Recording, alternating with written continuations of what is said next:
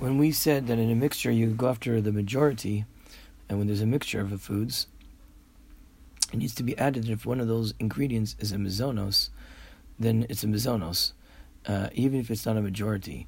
For instance, a cake. A cake has lots of ingredients in it. It has sugar, it has eggs, chocolate, sweetenings, flavorings, all sorts of things. But because it has flour, which is one of the 5 types of grains, you make a mizonos on the cake. If you would have, for instance, a quiche that actually has flour in it, then the flour becomes automatically the ikar, and you make a mizonos. That's because mizonos is the most important food. It's you make bread, you make cakes, you make satiating foods out of it. So the minute there's a mizonos type ingredient in the mixture, that decides the bracha, and it's a mizonos. Regarding bracha chorn, it's more complicated. So we'll just say briefly that if the mizonos was a majority of the mixture and you ate from the whole mixture together a kazais, then you make alala michya. If the mizonos was a minority, but you actually if you figured it out that you did eat a kazais of the mizonos, the flour, then you would also make it alala michya.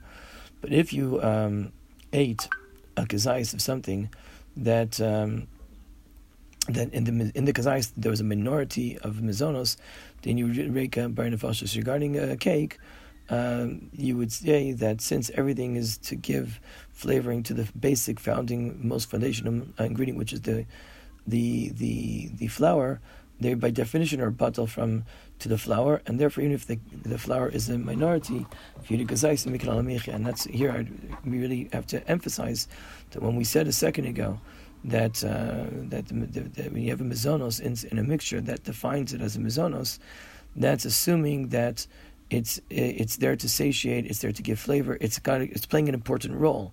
But if it's just there to stick things together, then the mizonos itself actually will be a tafel, and that won't decide the bracha. Like for instance, if you have a quiche that there's the only purpose of the flour is to keep it together, then you actually would make an adama. Or for instance, fish cakes, right? Or hamburgers. You always put in fish cakes and hamburgers. Many people put in breadcrumbs, okay, to stretch it out a little bit more. By definition, they are not an important ingredient. They are tafel to the hamburgers, the meat and hamburgers, or to the fish and the fish cakes, and you make a shahakol on that particular type of mixture.